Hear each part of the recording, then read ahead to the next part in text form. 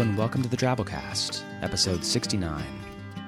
The Drabblecast is a weekly flash fiction podcast magazine that brings strange stories by strange authors to strange listeners, such as yourself. I'm your host, Norm Sherman. Well, it's been a hectic week for the Drabblecast. I upgraded our publishing software and it changed our feed URL, which is about the worst thing that can happen to a podcast. But thanks to listener Tom Baker, I think we have the problem worked out, and the old feed goes to the new feed. But if you have a problem getting the Drabblecast, you need to go to our website, www.drabblecast.org, and resubscribe. If you're not having problems, fantastic. Don't worry your pretty little mustache about it. Just kick back and enjoy the Drabble. Drabbles are stories exactly 100 words. Send yours into drabblecast@yahoo.com. This week's story is called Sacrifices by Abigail Hilton. Abigail is a nurse working on her master's degree. Her story, Blood of the Dawn, appeared in the April 2008 edition of Beyond Centauri, and her book, The Prophet of Penamendora, will be released on podiobooks.com within the next month or so keep an ear out for it.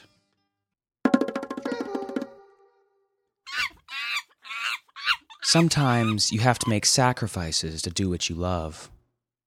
When people ask me if it's difficult to maintain a small zoo, I tell them the tiger is the most expensive.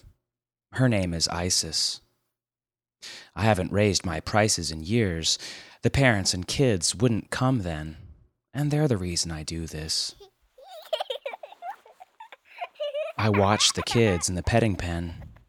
I watch to see if they pull a tail or chase a peacock, early signs of a violent nature. Little sadists, I think. But I'm making the world safer. One sacrifice at a time.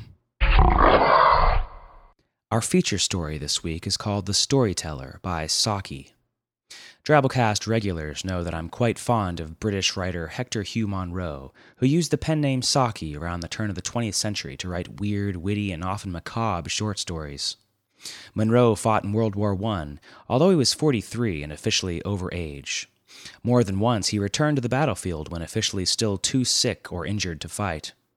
He was in France, sheltering in a shell crater in November 1916, when he was killed by a German sniper. His last words, according to several sources, were, "Put that damn cigarette out." Could have been worse, I guess. So, without further ado, The Storyteller by Saki.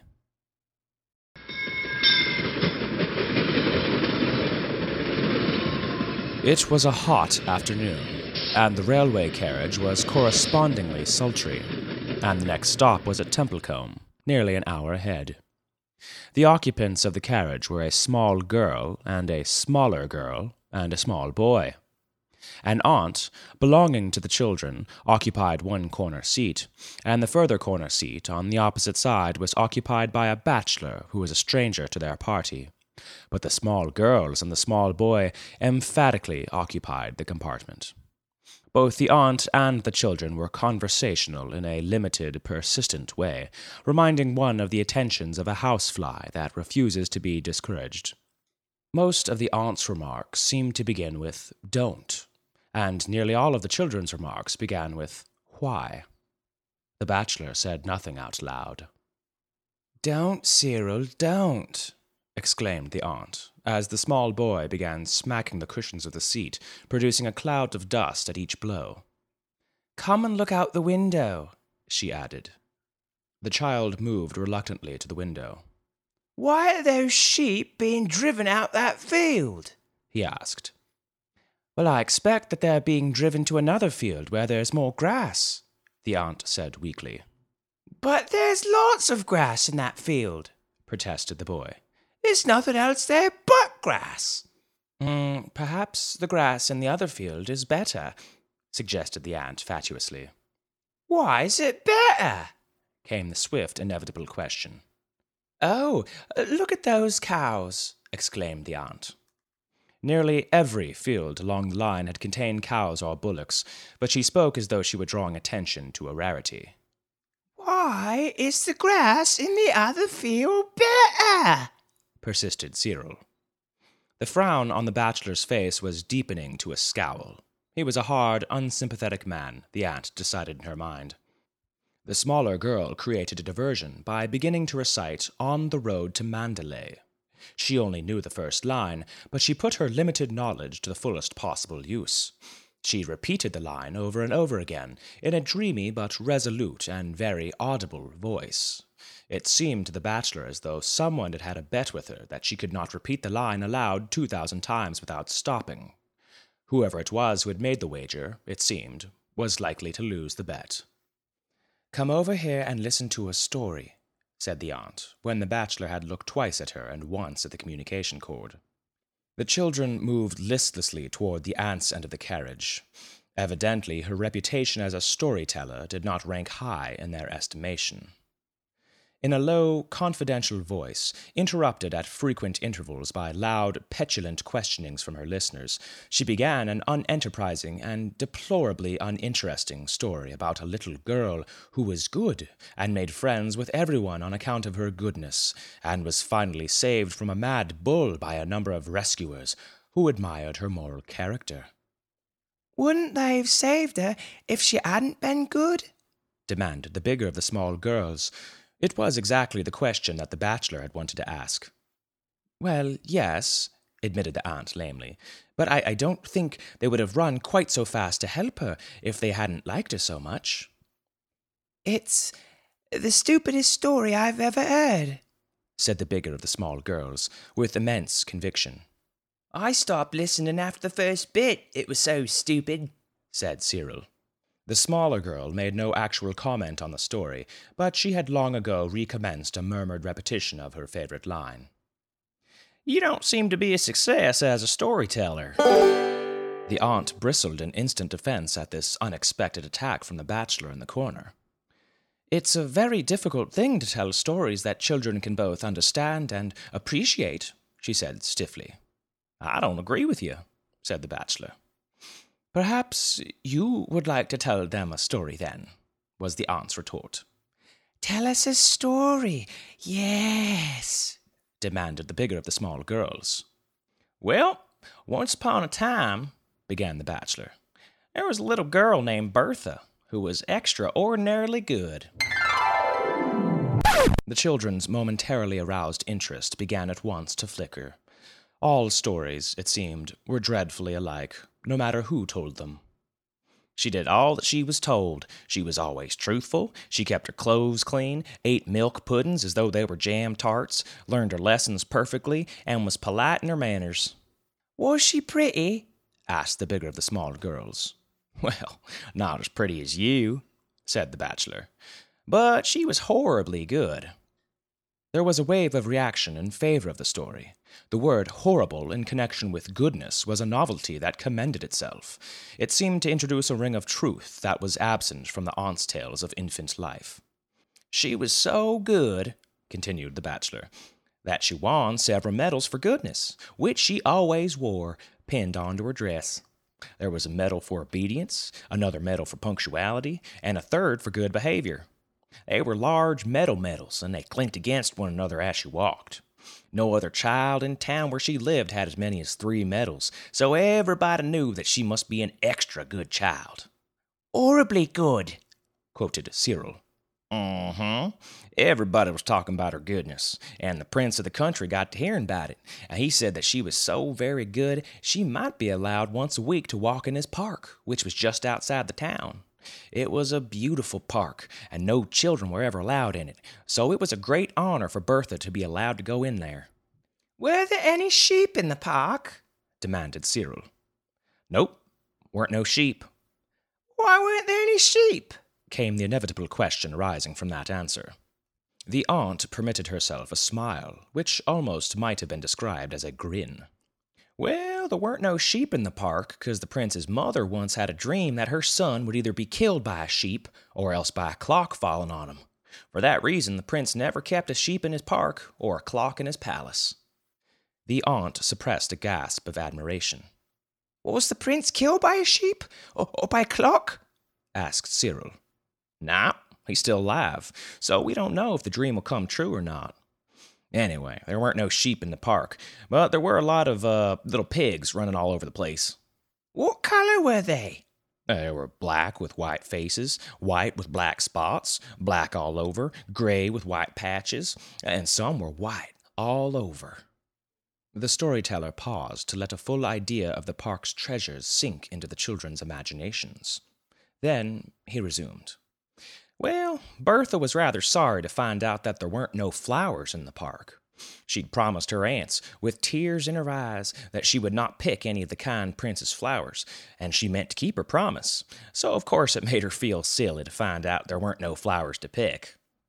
Why weren't there no flowers? Well, 'cause the pigs had eaten 'em all, said the bachelor promptly. And gardeners had told the prince that you couldn't have pigs and flowers, so he decided to have pigs and no flowers. There was a murmur of approval at the excellence of the prince's decision. So many people would have decided the other way. There were lots of other delightful things in the park. There were ponds with gold and blue and green fish in them, and trees with beautiful parrots that said clever things at a moment's notice, and hummingbirds that hummed all the popular tunes of the day. Bertha walked up and down and enjoyed herself immensely, and thought to herself, if I were not so extraordinarily good, I should not have been allowed to come into this beautiful park and enjoy all there is to be seen in it. And her 3 medals clinked against one another as she walked, and helped to remind her how very good she really was. Just then, an enormous wolf came prowling into the park to see if it'd catch a fat little pig for its supper. What color was it? Asked the children, amid an immediate quickening of interest. Mud-colored, all over, with a black tongue and pale gray eyes that gleamed with unspeakable ferocity. Well, the first thing that it saw in the park was Bertha. Her pinafore was so spotlessly white and clean that it could be seen from a great distance. Bertha saw the wolf and saw that it was stealing towards her, and she began to wish that she'd never been allowed to come into the park. She ran as hard as she could, and the wolf came after her with huge leaps and bounds. She managed to reach a shrubbery of myrtle bushes, and she hid herself in one of the thickest of the bushes. The wolf came sniffing among the branches, its black tongue lolling out of its mouth and its pale gray eyes glaring with rage. Bertha was terribly frightened and thought to herself, if I had not been so extraordinarily good, I should have been safe in my town at this very moment. However, the scent of the myrtle was so strong that the wolf could not sniff out where Bertha was hiding, and the bushes were so thick that he might have hunted about in them for a long time without catching sight of her. So he thought he might as well go off and catch a little pig instead. Bertha was trembling very much at having the wolf prowling and sniffing so near, and as she trembled, the medal for obedience clinked against the medals for good conduct and punctuality. Wolf was just moving away when he heard the sound of the medals clinking and stopped to listen. They clinked again in a bush quite near him. He dashed into the bush, his pale gray eyes gleaming with ferocity and triumph, and dragged Bertha out and devoured her to the last morsel. All that was left of her were her shoes, bits of clothing, and the 3 medals for goodness. Were any of the little pigs killed? Nope, they all escaped. The story began badly, said the smaller of the small girls, but it had a beautiful ending. It's the most beautiful story that I ever heard, said the bigger of the small girls, with immense decision. It's the only beautiful story I ever heard, said Cyril. A dissentient opinion came from the aunt. A most improper story to tell to young children. You have undermined the effect of years of careful teaching. Well, at any rate, said the bachelor, collecting his belongings as he prepared to leave the carriage, I kept him quiet for 10 minutes, which is more than you were able to do.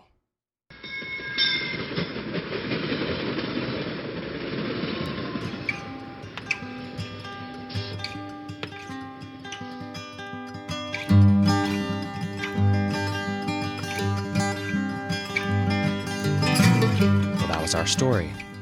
We've featured stories about kids eating sharks and faces and whatnot. I felt we needed a little balance. Wild animals eating children. It happens. Sometimes you're fed to a tiger because you're bad. Sometimes you're eaten by a wolf because you're good. Being eaten by a wild animal is definitely one of the cooler ways to check out, though. Better than being shot by a sniper while you're bitching at your buddy to put out his cigarette. Feedback for episode 65, Old Clara's Favorites by Jonathan C. Gillespie. This was the story about the gourds that had the things in them. Pretty even split on this one. Camo Blamo said, I've got to give the main story a huge resounding meh. Notice I'm not canning it. It did everything it needed to keep me listening. It just wasn't great. Chivalry Bean said, I like the story. It could have used a more terrifying moment. It was like Eep. Then he just ran away, almost as if he was not in a whole lot of danger as soon as he hit the steps going up. As always, we love hearing your feedback on stories. Join our discussion forums at www.drabblecast.org and get in on the chat. If you enjoyed the Drabblecast, you should consider making a donation to us via the donation button on our website. You can donate once or subscribe for $5 a month to help us pay our authors and bring you weekly weirdness. That's all for this week. Tune in next week for some more stories that are horribly good. The Drabblecast uses a Creative Commons Attribution Non-Commercial No Derivatives license, which means you can't change it or sell it, but you can shut your kids up for about 10 minutes with it, or anyone else. Our staff is made up of co-editors Kendall Marchman, Luke Coddington, and yours truly, Norm Sherman, reminding you to watch out for clocks.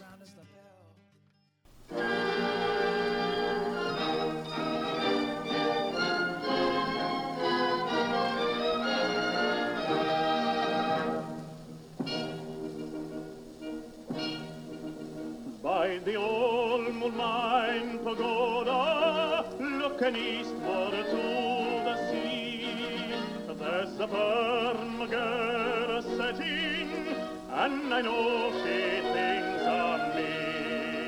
For the wind is in the palm trees, and the temple bells they say, come you back, you British soldier, come you back to Mandalay, come you back to Mandalay, come you back to Mandalay, where the old flotilla lay, and you hear the paddles chunking from Rangoon to Mandalay.